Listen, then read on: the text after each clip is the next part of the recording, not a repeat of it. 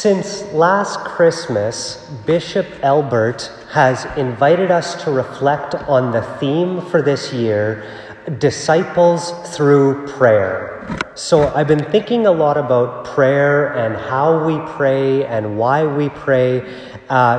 Gave a few reflections, homilies on it during Lent.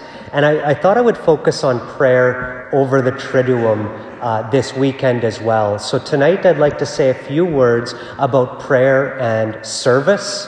Tomorrow, prayer and sacrifice. And then for Easter, how prayer gives us new life. So prayer and service, obviously this evening, because Holy Thursday, we think of the washing of the feet, and so we think about service. The reason I wash your feet is it's a symbol that shows how we're, as Christians, supposed to be of service to those around us. And in fact, during Lent, and we know as Christians that two main pillars of our religion is to pray and to serve others, to care for others, to help others. But we also know that those two things aren't as easy as it sounds, are they? Because some of us, we serve way too much. And when we serve more than we pray, we start burning out, don't we? It starts getting very difficult for us to keep it up. And then there are those of us as well who we pray way more than we serve.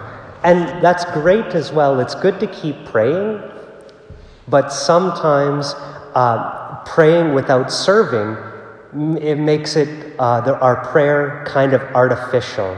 It means that maybe we're just praying, but we're trying to avoid what God's word is telling us, or maybe we're lacking courage to carry out what we hear in our prayer.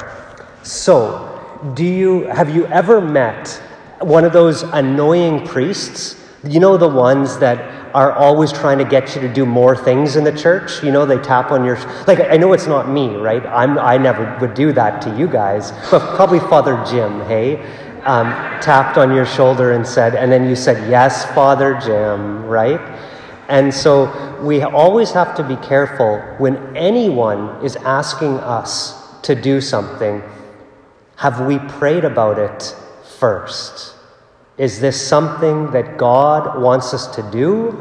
Or is it something we're just going to be bitter about and angry that we have to do more work? Does this sound familiar sometimes?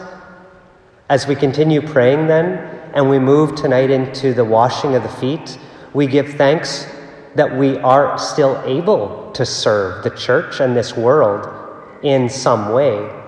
And we ask that we may be able to pray more, that we have the strength to continue to serve as God wants us to.